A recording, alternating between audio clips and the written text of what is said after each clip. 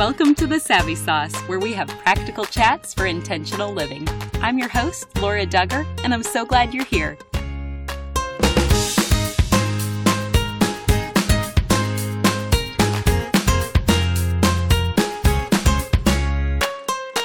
Today's message is not intended for little ears. We'll be discussing some adult themes, and I want you to be aware before you listen to this message. We have the friendliest audience, and we love hearing your feedback.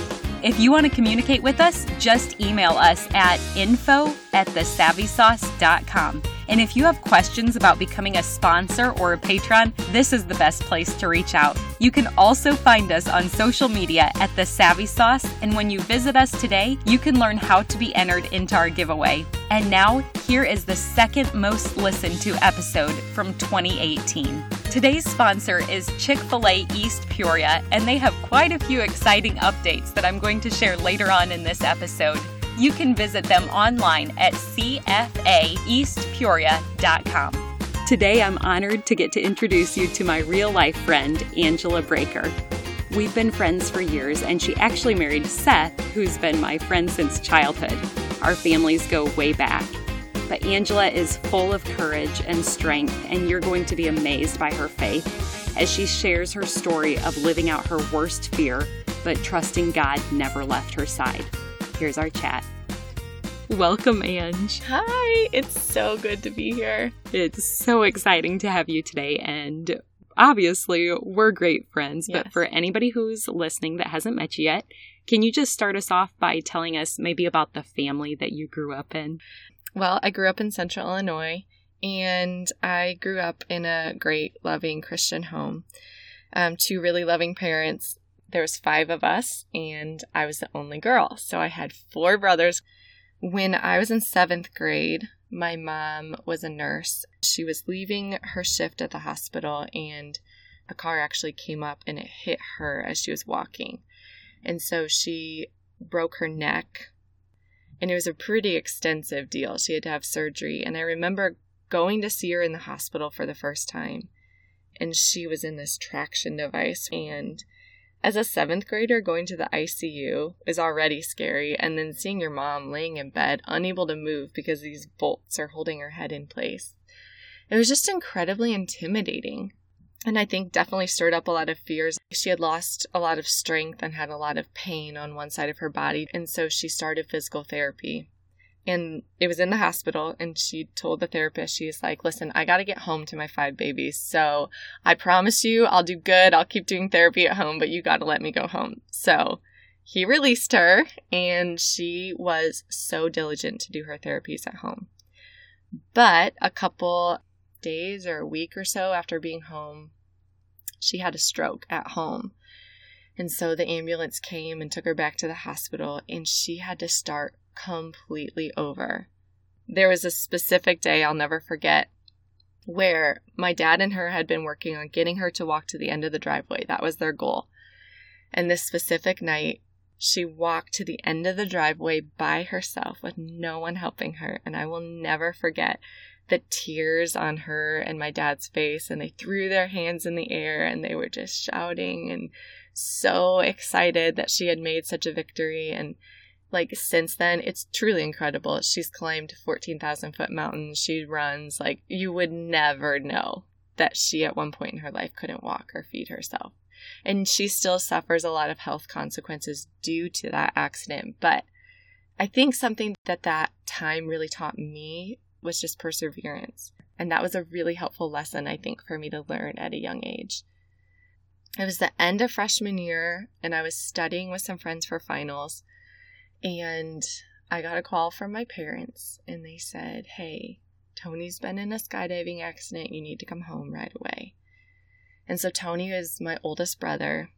He was the president of his skydiving club at college. He was a senior in college, and he was the kind of person that everyone loved. He was just the kind of guy that everyone looked up to and everyone wanted to be friends with, and all of us looked up to him. So anyways, we get this call, he's been in an accident, and we all get back to my parents' house, and we're all waiting for more updates. And eventually we find out that he he'd passed away. And to say that grief settled over our home would just be an understatement. And I think it was incredible to see how God comforted us in such tangible ways. And it was really personal ways. He knew where maybe we were struggling in our faith, or he knew what we needed in that time personally. And he just gave us so many tangible things that we cling to and we hold on to right now still. And we talk about him all the time. We miss him like crazy. And we just can't wait to see him again. And you know that you have that hope. You had confirmation. He Yes. believed in Jesus. You believe in Jesus, and you know that you'll be reunited in heaven. Yes. Which does not make the pain any easier here. Totally. But I think that's what you're referring to. Is that right? Exactly. Yes. Yes.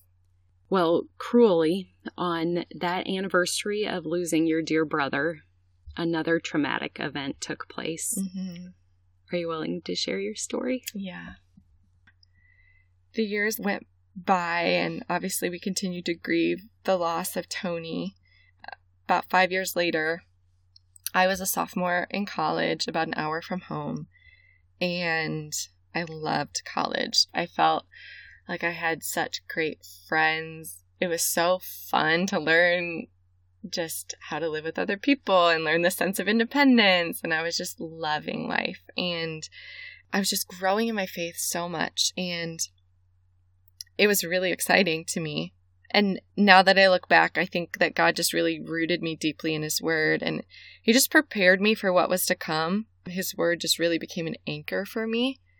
So it was the last day before summer break. I lived with 5 girls, and they had all packed their stuff up, and they left that day. I had one extra night I had to stay by myself because I was nannying for a family. So I had one more day I needed to nanny for them, and then my parents were going to pick up all my stuff and bring me home for summer vacation in the morning. So that night I went to bed like any other night, and at around 2 a.m, I think, the light came on in my room, and this guy was standing there. And I remember thinking, like, okay, this 100% has to be a nightmare. This is not even possible that there would be someone standing in this room. And so I tried to go back to sleep. And then he came closer to me and he said these words to me. He said, "Get out of bed. I'm going to rape you." And I still was like, no way. And so I remember pinching myself to make sure that I was awake, and I felt the pinch. And so I think I was still in shock for a while, but he yanked me out of bed and just started doing horrible things. And for the next few hours, really, I spent fighting him, begging him, pleading with him, trying to persuade him, just all kinds of different things I was trying to do to get out of there before he was going to do what he wanted. And he did horrendous things to me, and he made me do just unsaid things. And at one point, I almost got away. I was so close to getting out of that house, and he grabbed me by my hair and he pulled me back, and he bit my hand so hard that there was a mark there for over a year afterwards. He threw me down our wooden basement stairs. And I had already had a black eye at this point. I had already been beaten. He had told me I have a gun and I have a whip, and he had used the whip, and he had done pretty much everything up to that point. But when I got back up from the stairs, he had found a knife in the kitchen.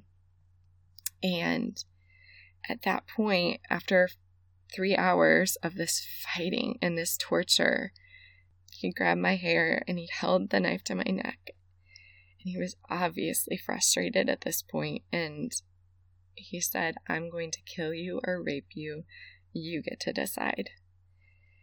I couldn't imagine living with whatever would come with this. I had no idea. I had been saving myself for marriage. I had no idea what to expect. This was just a complete and utter terror and shock. And so I was like ready to tell him, just do off with me. And then I remembered it was the 5-year anniversary to the day of my oldest brother, Tony's death. And my parents came into my mind, and I was like, I know if I die, they won't survive.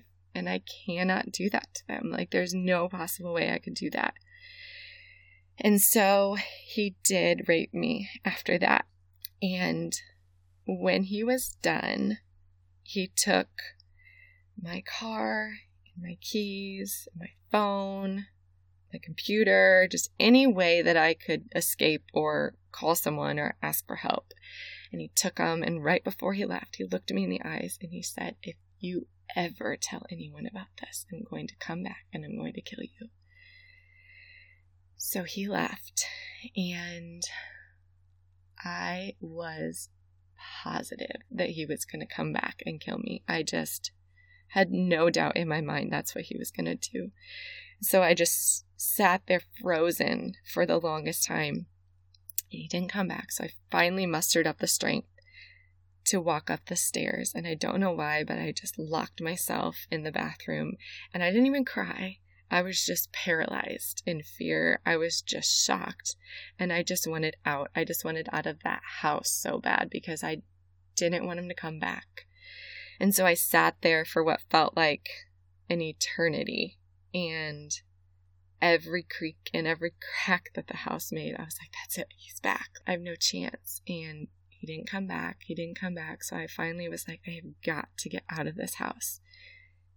And so some of my best guy friends lived across the street, and I finally mustered up the strength. I opened the door and I looked both ways, and he had actually knocked down our fence. He had backed out of the driveway so forcefully. So I was like, okay, if he escaped that quickly, I don't think that he's watching. I don't think that he's here. And so I mustered up the strength, and I kind of like walked along the fence as much as I could.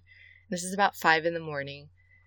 And I walked into their house, and one of them was sleeping on the couch, and he woke up when I came in, and I just fell into his arms, and I just sobbed. He had no idea what happened. So he started to ask me questions. He's like, did someone break in? And I nodded. And he's like, did they hurt you? And I nodded. And I just couldn't talk at that point. And he called the police for me. And then he called my dad, which was so hard because I had to tell my dad what happened. And I think that, I would imagine that that's like every dad's worst fear when he sends his daughter off to college, that could happen. And they headed to the town I went to college in, and an ambulance came and picked me up at this friend's house and took me to the hospital, and they did, the whole exam and assessment and all of that. And while that was happening, all of my brothers and my parents came to the hospital, and I remember seeing them, and I had never seen on their faces what I had seen then, just the anger and the pain that they were feeling, and it tore me apart to see that. I think though at that time, I was just so relieved to be out of the house and to be alive.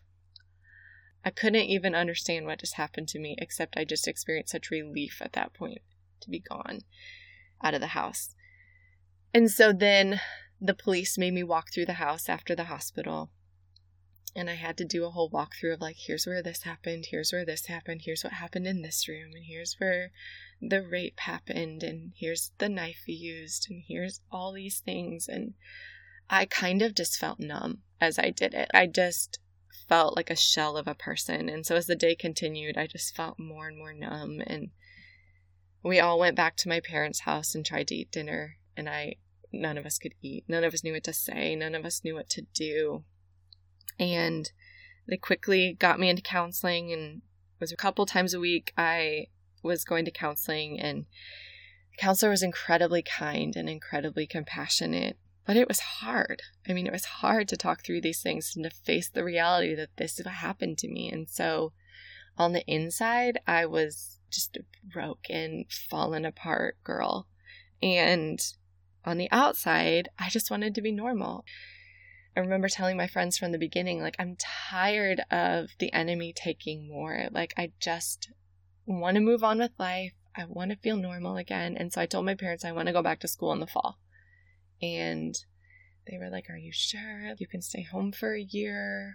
We'll take care of you. And I know that it had to be incredibly hard for them to let me go back to school. But I just needed to do it. So I lived in a new house with new roommates. So it was kind of a fresh start in a way. And the neat thing was I started the nursing program junior year. So it was a whole new group of people that knew nothing about what happened to me.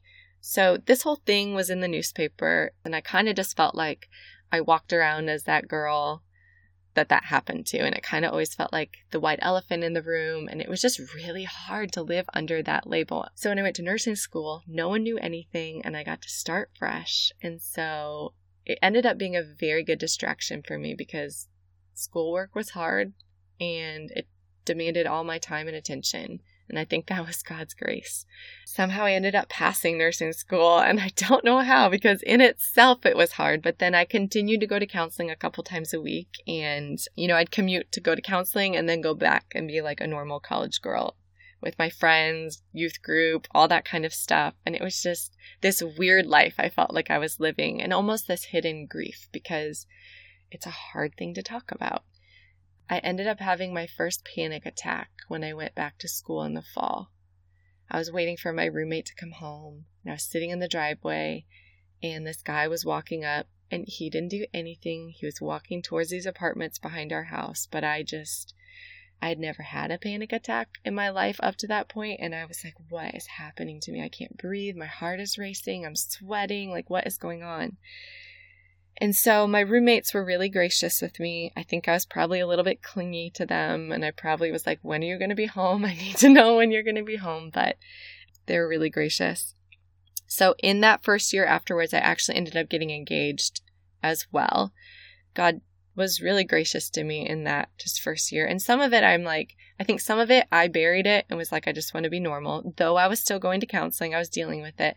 I also think part of it was just this grace that he let me ride out on for a while, and he didn't make me work through all of the layers at once. I think if I had known at that time what was coming for me to work through, I wouldn't have been able to handle it. And so I was told that whole first year, this isn't going to go to trial. You don't have to worry about that. They have so much evidence, because they had caught him the day that this happened. So he was in jail. They had all the evidence. They're like, this is a done deal. It's not even going to go to trial. Well, it did end up going to trial.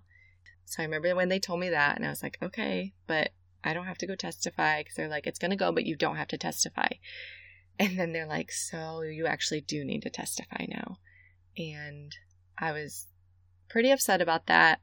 Didn't have a clue what to expect. I was really naive to the whole court process. I mean, I was in my junior year of college, so just never really dealt with that before. And they prepped me the best they could, but I don't think I could have been prepared for what happened in that courtroom, and just, I would say, the trauma that I experienced in that courtroom. And I only went one of the days, so the trial was a week long. They said you only have to go the day you testify. So I was like, okay, then I'm only going to go the day that I testify. And so they told me I had to look at the guy, the perpetrator, and I had to identify that this was him. And I had not seen him since he left my house and told me he was going to kill me. So this was the first time that I had to face him and look at him. And of course, I've had all these flashbacks in the past year of what he looks like, but to actually see him in person was so hard. So I looked at him once. I said, yes, that's him. And then I never looked at him again that whole time. So that was really hard, but I actually think what the hardest thing was the defense attorney. I was not prepared for what it would be like to be on the stand and to be lied to and lied about and not be able to defend a single word. And they prep you for that, and they say, you can't object on your own. You can't stand up for yourself. And I was like, okay, well, surely, like, if this is a done deal and, like, we have all the evidence, no one's going to, like, rip me apart. And I was wrong. I was very wrong. And he had all these lies he said about me, and it was just, he had said, like, we met up at a party and that this was consensual and I wanted this, and I was having to keep my mouth closed the whole time. It was horrific, and I sobbed. I just sat on the stand as he talked, and I was sobbing, and I remember thinking, like, please, God, make someone stand up for me and make this stop. Everyone has to know that this is wrong. Why isn't anyone saying anything? Why isn't anyone standing up for me and just saying, stop it? This is ridiculous. And eventually they did, and I walked out of that courtroom, and I was shaking so bad I could barely walk. And I got out of the courtroom and I just collapsed into my fiance's arms and I just sobbed. And I had no idea what to expect with the whole court process and how difficult that would be in my story too. Goodness, Ange. That all is such a crazy story of trauma. So here you are, you just collapsed into Seth's arms. And what was the verdict that came back? He got 9 counts charged against him and 92 years in prison. Wow. Yeah. What did your next stage of life even look like? Yeah, good question. Well, I mentioned we were engaged at the time of court. So that was June. In September that year, a few months later, we got married. So the timeline was just crazy as I look back on it. We got married my senior year of nursing school. So that's crazy too in itself, right? So for me and for Seth, we really, really worked hard and wanted our first year of marriage to be good. We didn't want it to be ruined by this, tainted by this, and we were just super determined to have a normal first year of marriage. And we did premarital counseling. There was obviously challenges, flashbacks, and fears and things that I'd worked through. It didn't just go away. But we had a wonderful first year of marriage. And year 2 of our marriage is when things really started to get challenging. I graduated nursing school. I had my first job as a nurse. We moved to a new rental at this point, and we started just fighting, and we didn't know why. We could not put our finger on why we were fighting so bad. We'd be up until 2 or 3 in the morning, and we'd just be in this crazy cycle, and neither of us handled it well at all. And I was having panic attack on top of panic attack, and I was wearing my body out physically too, and just exhausting it because I lived in this constant state of stress. And so what that led me to was just not being able to cope well with life in general. And I just walked around always feeling stressed out, always feeling frazzled. And I didn't know how to get out of that. Like, I just felt so stuck in it. We both got really worn out, and we would have great times and we'd be like, okay, let's fix this. Let's never do this again. Promise. Okay, we're good. And so then we'd be good for a little bit, and then something would trigger a new argument, and we'd be back in that crazy cycle, neither of us responding well or handling it well. And so we kind of got sick of that, and we kept trying these quick fixes, and we were in counseling, but nothing was working, and we couldn't figure out why nothing was working. And so I was like, you know what? Why don't we move? Why don't we get a fresh start? I had always wanted to be a missionary nurse in Africa. He did construction. And so we're like, we are the perfect team to go save the world. And so I'm really thankful that God knows better, and He didn't move us to Africa, across the world, away from our safety nets, away from everything we knew. We were in a crisis mode, but we must have been in denial about that because we really thought that we could do this. And we didn't. I don't know that I would have survived if we had moved to Africa. The panic attacks I was having and the feelings that I was struggling with. So anyways, we did end up moving though. And instead of Africa, God moved us to Little Rock, Arkansas. This was completely new territory for me. But He put us in a ministry down there, a wonderful ministry, exactly where we needed to be. So Little Rock for us, we refer to it as the best of times and the worst of times because some of our favorite memories are from Little Rock. We had so much fun together as a couple, hosting people in our home. We had wonderful friends and community there. And we hurt each other really bad there. And our crazy cycles didn't go away when we moved. The idea that we had that moving would fix everything, it didn't. Surprise, surprise. Now we were away from everyone we knew and the people that we went to when we were in these crazy cycles. And so we were on our own. We had really loving people come around us, though, put their arms around us and just kind of help us figure out how to walk and how to do this and what this looked like. And people were really compassionate. And of course, you're going to get good and bad advice no matter where you are. And people are just wanting to help really badly. And I don't know that I was in a place to receive that very well because I was just so unhealthy. But I don't even know that I could have told you that at the time because some of the time we would do good and then some of the time we would do bad. And so it was just really even hard to know like what way was up and what way was down. So anyways, our time there was wonderful and really hard. And I think God used it to save our marriage and just teach us a ton about Him. We grew in our faith a ton. But ultimately, after a couple years there, we had to make a job decision. So we ended up deciding to move back to where we came from. Seth got a different job than he had previously had. In a way, it was kind of like starting over. We changed a lot and our friends also changed and had kids. That first season when we moved back was probably our darkest season we've ever had because we were so isolated. We weren't plugged into a church at the time. We didn't have great community. It was just a very hard season. Not to mention, you also had recently become first-time parents during this. Yes, first-time parents. Still these crazy cycles, panic attacks, and living at our parents' house, living in a rental house, all these different dynamics going into this. And I remember going up to Seth one night, like, I really do not think we're going to make it if we don't go back to counseling. We have completely fallen apart. We were bitter. We were cold. We were callous at each other. And we just had so much hurt built up that we were just weary of working through it because it kind of felt like everything we've tried hasn't worked. So what else is there to try? And so I was like, well, we haven't tried counseling here. So maybe we could try that and see if that helps. And so he ultimately said yes, and we went to counseling, and it was just what we needed for our marriage at that time.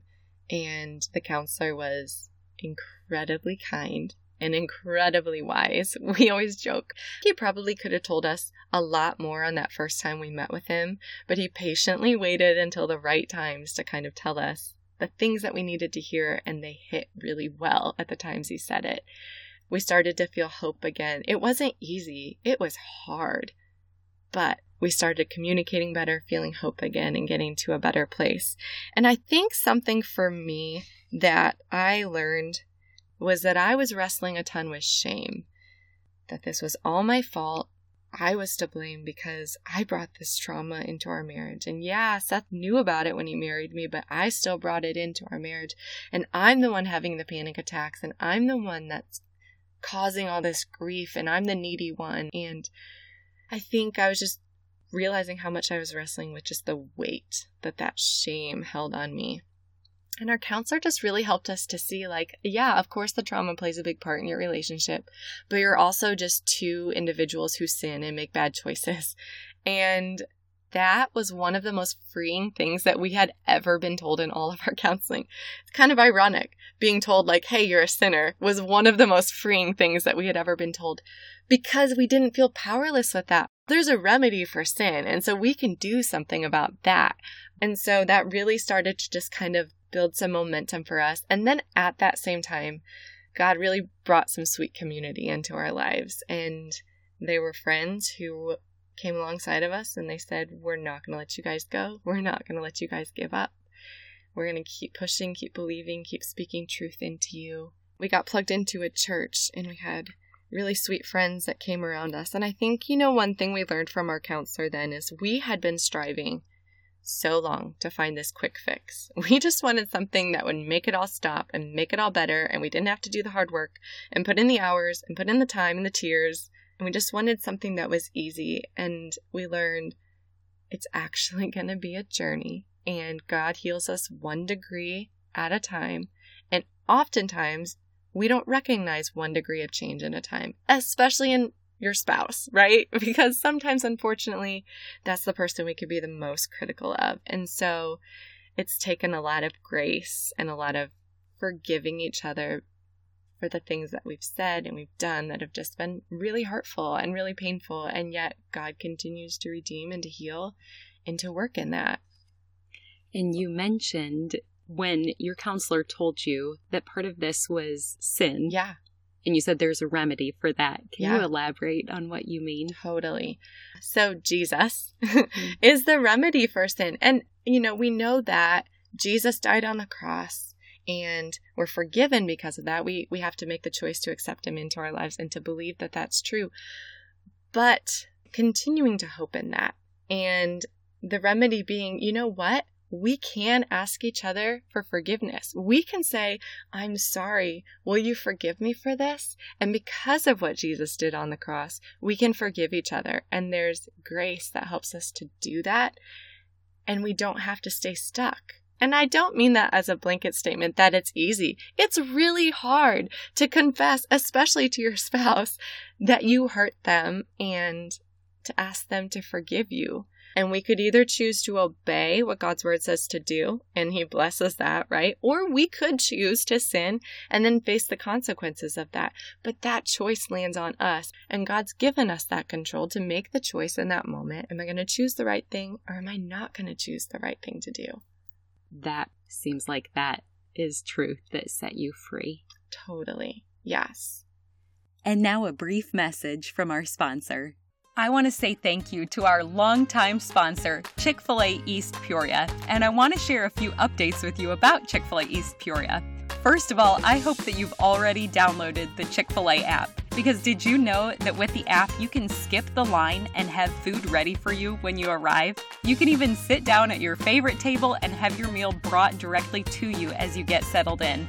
This is one of my favorite options when I'm taking my 4 daughters to Chick-fil-A East Peoria. So with this Chick-fil-A app, you can do all these things while earning points toward free rewards that are fully customized to your preferences and tastes. So I hope you download the Chick-fil-A app today and start earning your free treats. I also want to update you on Chick-fil-A East Peoria's new product, Mac and Cheese. This is a classic recipe featuring a blend of Monterey Jack, cheddar, Parmesan, and Romano cheeses. The mac and cheese is baked fresh daily in the restaurant, so it tastes like home. They have it available as a premium side, a kids' meal side option, and in catering trays. I know our family loves to use the catering option when we're hosting people at our home, and if we get the Chick-fil-A mac and cheese, we know that the kids and adults alike will love something we're serving. Finally, I want to let you know that Chick-fil-A was named as one of Glassdoor's best places to work in the nation. That's a huge honor, and one team member even wrote, "No comparison. This is a great job for a first job, extra money, or for career advancement. Such a loving environment, great management, and fair pay." Chick-fil-A believes that the local and involved ownership ensures fostering an environment where you are known, challenged, and cared for. So if you're looking for a wonderful place to work, I would love to encourage you to visit Chick-fil-A East Peoria or fill out an application online today at cfaeastpeoria.com. As you reflect back, was there anything that marked a turning point or hope in your journey? So I would say yes and no. For me, there weren't a ton of these Ebenezer moments where I was like, oh, look how God showed up. That was so huge. Now I can do this. Did I experience his faithfulness? Oh, yeah. Did I experience him comforting me when I was in the deepest pit I could ever imagine? Oh, yeah. I found such comfort in music. I would be like, that's what I'm trying to say, but I've never been able to express it before. I found such comfort in the Psalms. I think I camped in them for 2 years. And I'm wired a very emotional and kind of sensitive person anyways. at times I was a total mess emotionally and didn't know what to do with those emotions. And I think when I read the Psalms, I was like, I'm not the only crazy feeling person out there. Look at how he wrote and look at the words he described. And that's in the Bible. So if that's what he's saying, okay, I'm a human being and I'm experienced deep grief and despair. And yet he always turned it back over to praise. The writer in the Psalms did. And I think it just taught me how to walk grief by studying the Psalms. You know, it's okay to sit in the pit. It's okay to despair. It's okay to ask God why, and to ask God, stop, make my enemies stop, and make these nightmares stop, and all of this. But then at the end of it, whenever the end of it is, whether it's that day or that season or whatever it is, coming back to God and being like, but you are good and you are faithful and you always will be and you always have been, and I don't get it and it doesn't make sense to me, but you are. I would say one of the biggest Ebenezer moments for me, though, was last year. I did something called Take Back Day, and you were there, so you know all about this, but I was really wanting to do something for the 10-year mark that kind of put a stake in the ground, and in some ways was just like, look, I survived. This has been so hard, and there was times I literally wanted to die and did not think I was going to make it, and I did. But I didn't on my own. It was by the grace of God and this army of people who have come around me that I could stand there and say it's been 10 years. And so I wanted to do something memorable. I sent an email out to a bunch of friends and family who had really walked intimately with me in this grief and in the pain and the messiness of it all. And we stood in a circle across from the house that the assault happened in and just remembered, prayed, worshiped. We shared what God had done in a lot of our hearts through this. And I think that that's something that I forgot throughout the journey. Well, this didn't just affect me. This affected my friends I went to college with at the time, my family, the friends that walked with me the years after that, the current friends. This affected everyone in a different way. And so to give people the opportunity to share and to kind of give it back to God. And we called it Take Back Day because when I was planning this whole thing out, I was talking to my husband in the kitchen and I'm like, I don't know what to call this thing. And he's like, how about Take Back Day? And so there's a song that we love that a line in it says, we're going to take back what the enemy has stolen. And there was just so much that he had taken from me. And to be able to put a stake in the ground and to say, you know what, God, through it all, you are so faithful. And through it all, as hard as it's been, I can still say, you're so good. And I believe that. And I don't know what the next 10 years holds, but if I can look at how faithful you've been to me and how you've sustained me and your grace has met me in the deepest places, then I know I can trust you for the next 10, 20, however many years I get to be here.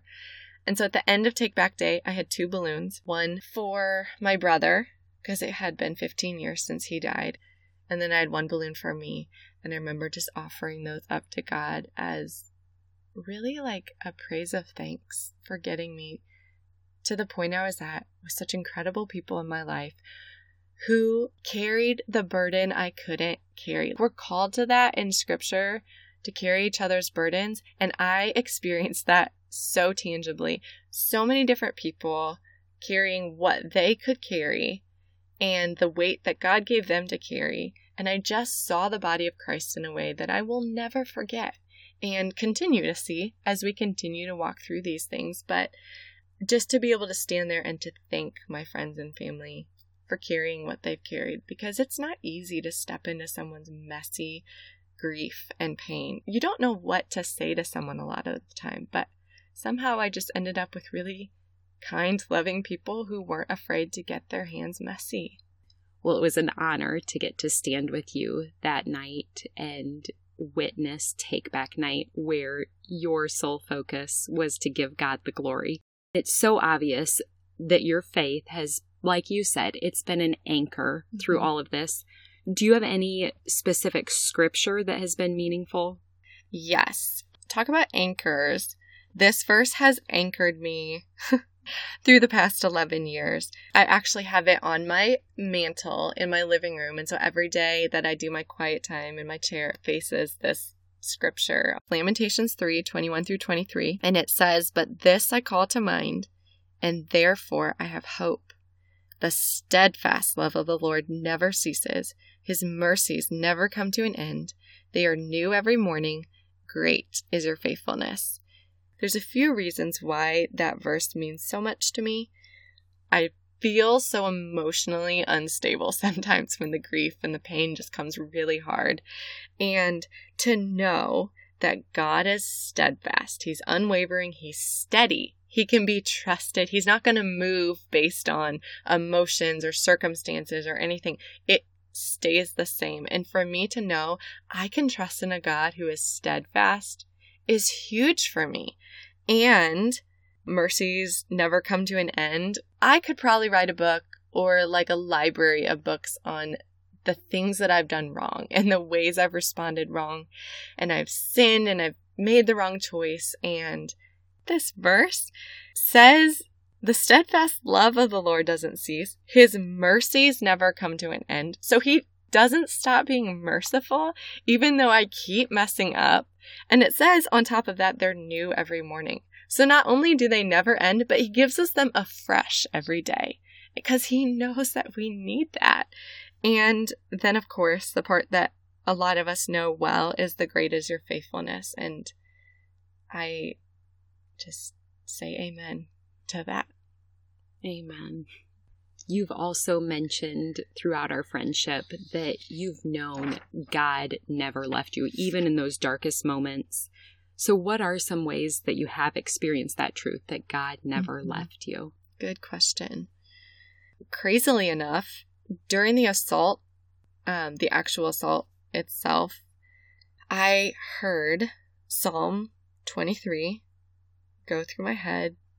Though I walk through the valley of the shadow of death, even there you're with me. Or I fear no evil, and you are with me.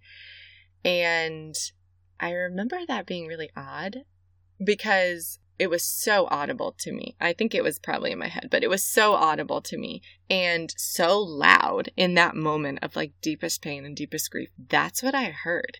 And I remember thinking like, yep, God, I don't think that I could be any more in the valley of the shadow of death. I mean, I have a knife to my neck. Literally, I'm in that shadow, and it could be moments from my death.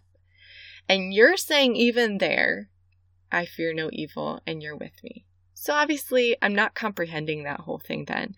But for Him to say that to me in that moment, it's just been such a comfort as I think back on it, because I'm like, okay, I can't doubt that you were there.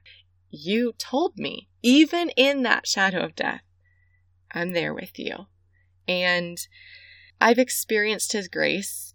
I think grace for me became something that was no longer this definition I learned in church or this like feel good thing or this pretty word, but it literally became my life and breath. It became my sustaining thing to get me through life. I mean, His grace is sufficient.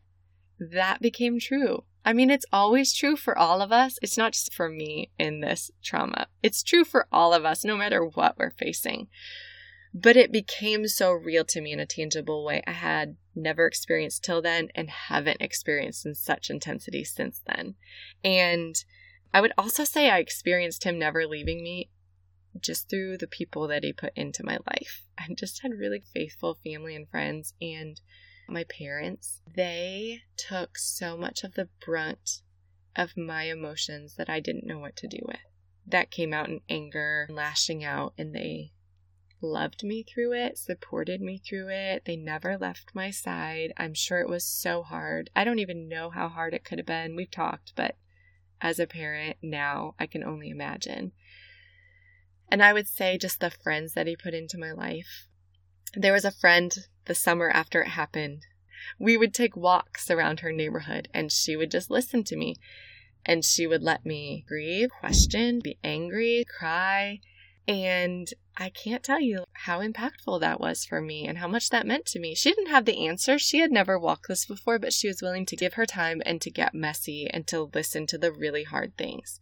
And Like I had a friend who I would call, and I called her at times where I was just so despaired, and I was like, I don't want to live anymore. I don't want to do this anymore. And she would love me and wouldn't judge me and pray for me and give me scripture and meet me and be like, let's go do something. And, you know, friends who show up on your door and they're like, here's some coffee and a hug. I don't know what to say, but I love you. And just in so many ways, like the people that God's put into my life.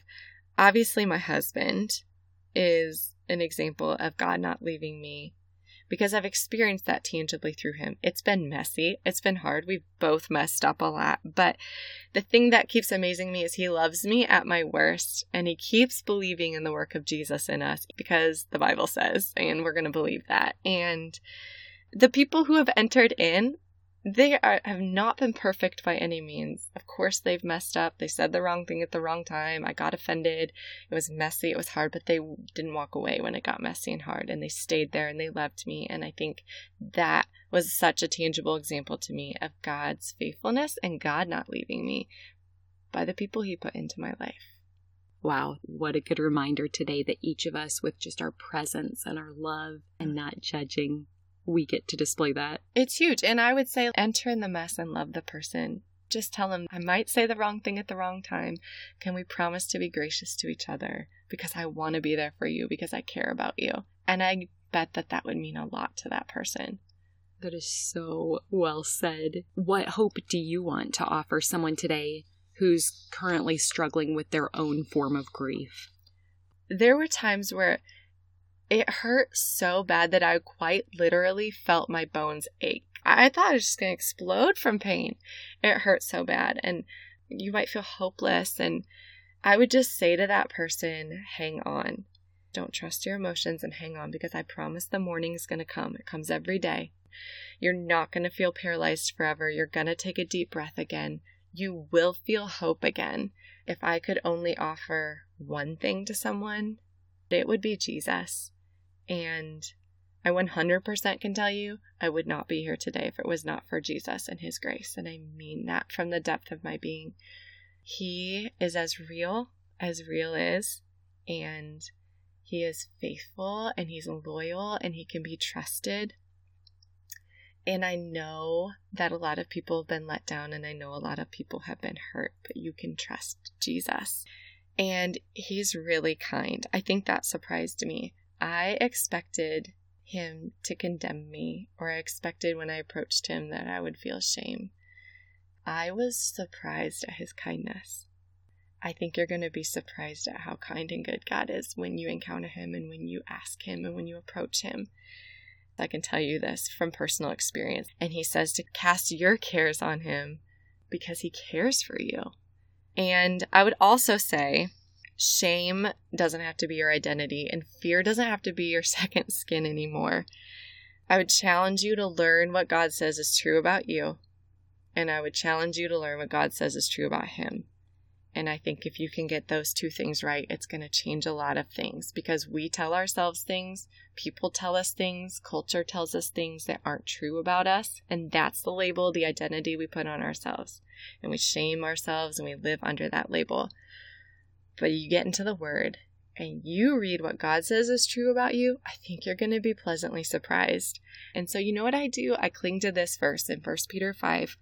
And it says, after you've suffered a little while, the God of all grace, who has called you to his eternal glory in Christ, will himself restore, confirm, strengthen, and establish you.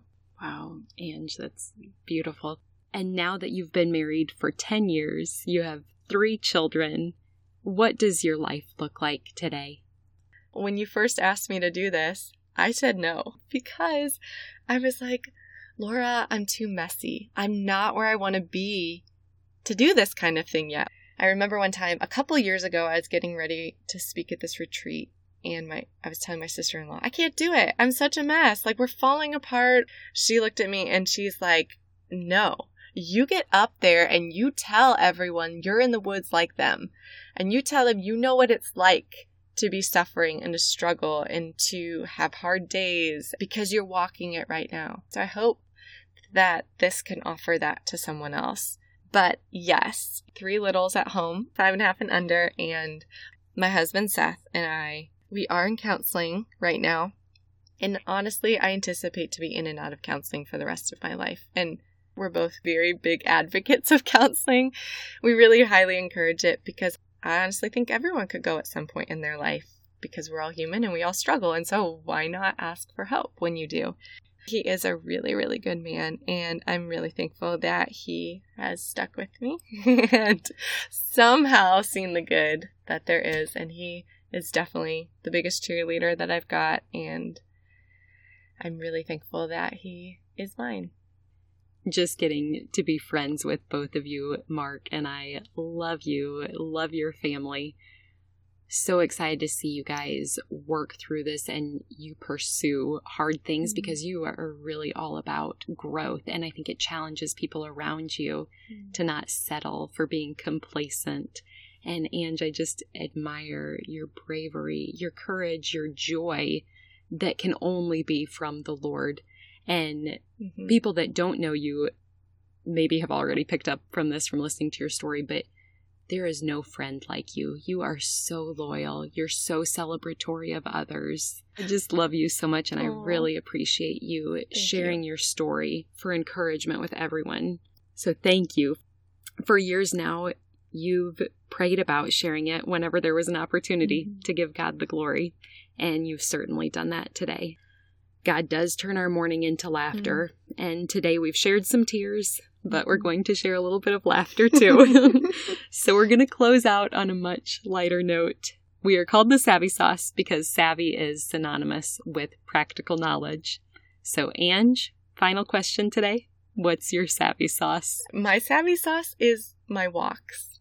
I love to tie up my tennis shoes, pop in my headphones, and take a walk. Seth knows the days that I need a walk. It's where I can really just unload before the Lord, and I can cry, I can be angry, I can grieve. I think that's when I hear from him. That's when we do the most work.